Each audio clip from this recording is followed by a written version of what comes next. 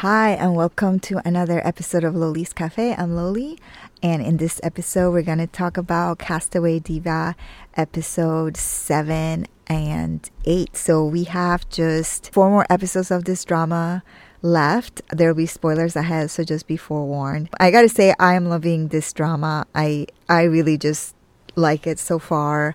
I'm not mad at anybody. I'm not like screaming or anything like that.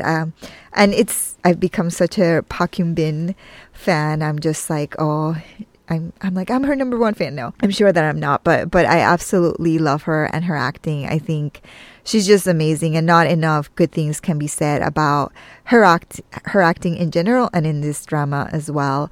I think in episode 7, I was just smiling and just watching her shine through as just like this beautiful diva singing her heart out, beating Un More. That was just so satisfying. And she, of course, looked beautiful. The one thing I will say that wasn't realistic was her walking so well in those heels. She's just been in an island wearing either no shoes or sneakers, and I don't care how strong you are, that walking in heels takes skills, and I don't think it's something you do 1 minute or the next. But she still looked amazing. But I wasn't really annoyed. I was just a thought in my head. I know some other ladies probably had it too. Like, what? She's killing 4-inch heels. What? Okay, yeah. And Kang Bo-gol, Jung Gi-ho, whatever you want to call him, Potato Boy, I felt was so amazing. He won my heart. Just his confession to her. And it was like a subtle confession, when his brother asked her, oh, what are your feelings? And he says, how can I have feelings? I've been looking for her for 15 years. I just thought that was, my heart skipped a beat. And just the way he hugged her at the end when he told her, like the one time he regretted not being able to say that he was Jung Gi-ho, was seeing her and how he just wanted to hug her. And then he hugged her at the end. It was just like, that was so amazing. I really just love the 2 episodes. I like that they went to find her. They realized that she had run away because of the dad, who's psycho and an abusive person, but he's close to finding them, right? He's kind of been tracking her, and people love taking pictures of her on social media because she was basically just one be Un More. So that was just, the dad is a smart guy. He's a cop. So, and I just said it on my other podcast, but he's playing the dad in Strong Girl Gangnam Soon, and this guy's amazing. I mean, here we're just so scared of him because he's such an abuser, and in that other show he's just like this happy-go-lucky dad that loves Namsoon. So the actor's depth is amazing. Just, I know he's a side character, but I think we just need to say and acknowledge that. Can you believe that he's playing this guy and then he's playing the other guy? So we're watching this show on Netflix. They come pretty much both Saturday and Sunday. Obviously, Gangnam Soon is going to end next week, and then Castaway Diva has 2 more weekends. So, but it is just his depth is awesome to see. I love the feels that I got just watching her sing the whole confession. I loved it. You can see the Hyung. I feel bad for Hyung because I think Hyung, or I think maybe she might end up with neither of them, which I think would also be an okay ending for me. As far as love interest, like I said, I'm such a Park Hyun-bin fan, and I'm such a Mocha fan right now that whatever she chooses, I'm okay. If she doesn't want to be with anyone, that's okay with me. She wants to be with Jung Gi-ho, it's okay. If she wants to be with Hyung, I'm okay. I'm okay with all of it. So just because I like her character so much, I love the strength she has, and I love how that perseverance shines through in everything she does, right? Yu Ranju, she's not as mature or even as mentally strong as Mocha, right? Every little thing kind of just sways her, and I think that's what she's supposed to be like, because she's for lack of a better term, a washed up singer in her 40s, and you see that dependency of Hanure. You see that dependency on the fans, right? And not having people worship you, and not having them just love you, right? They're dependent on that, and it's like she never really grew out of it. So she's kind of taking this out on Mocha, these feelings of inferiority and regret and things like that. She's just taking out on them. So on her, I think that's something we can expect of that character. And of course, I love Mocha's stories about the seagull, and then we find out later that she did eat the eggs. That was amazing. But she had, the foresight to say like, no, Oni needs to hear this, so that's what I'm gonna tell her. Ranju needs to hear that I'm gonna be there for her no matter what, and she did that. So I love Somoka. I think she's amazing, just the perseverance of surviving and things like that. And kudos to her. She ran away the first time from the ajushi, and she tried to stand up to the dad, to Jong-gi-ho's appa. So she tried to stand up to him, but the guy, I think he's been looking for the family for 15 years. So he's sort of like, yeah, I'm not going to be swayed by whatever you say. And the fact that you came to me, I think he thought that meant something. And obviously he's psycho. So actually it doesn't really matter what she said to him. He was going to believe what he already wanted to believe, right? He's killing the guy with the hornets and causing car accidents and things like that. He's not necessarily swayed by anything that's going to deter him from finding his family. So at the end of episode 8, we see that Jong-gi-ho is going to try to confront him, and he actually goes to see him in the apartment. So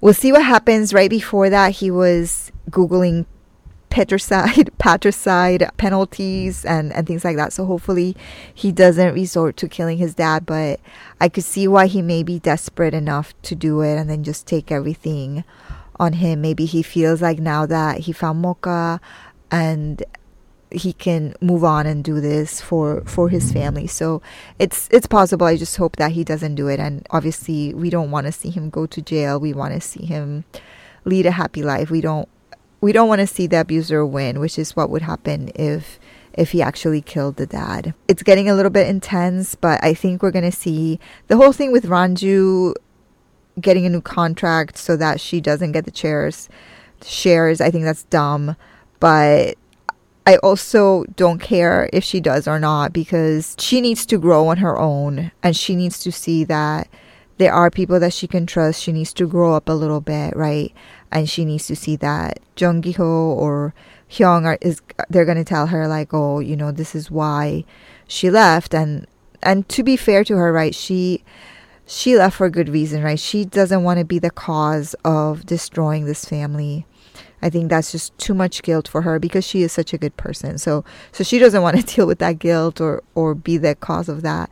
So of course she runs away because she doesn't know that, hey, in Korea everyone's taking your pictures and there's all kinds of cameras, because she's been away for 15 years, right? So stuck in an island. I like that they found her, and I was wondering, it's like, well, how did they find her? But it totally made sense how they tracked her down through socials and things like that. So kind of scary world we live in, but in any case, I enjoy that. And of course, I just had a lot of smiles with the feels of her singing, just Jong-gi-ho setting that all up for her so that she would shine, the ocean and everything like that, just like the video that he took of her when they were in Cheomsam Island. So I really, really liked it. And yeah, these episodes, they're such a nice change of pace to watch. I think just seeing her, and I feel like her character, right, she's really learning how to survive out in the real world, for lack of a better word, whereas she's been in this island, all she knows is the island. I loved how she said, I know that if I pray, a miracle isn't going to happen, but I still feel like praying because it makes me feel better.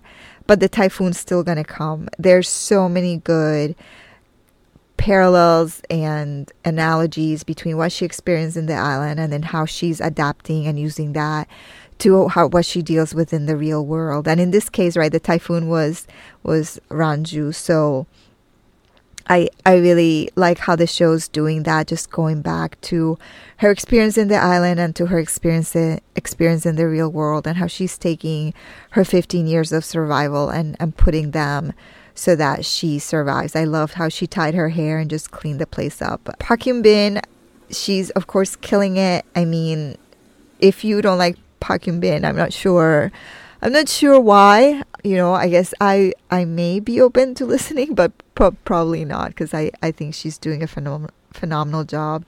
I also feel this is the first time that I'm crushing on Potato Boy's character.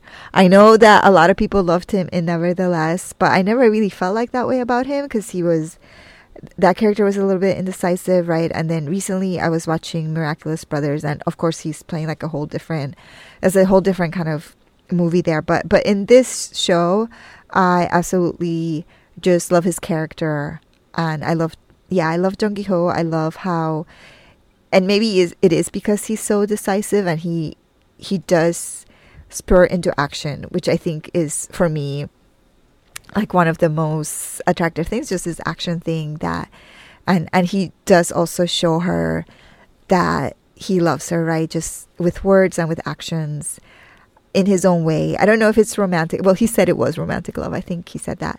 So I like that about this character, and I think he's just doing a great job. So overall, I hope you guys are enjoying the show as much as I am. I think it's an amazing show, but I think you'll enjoy it. You know, for me, it's a great pace.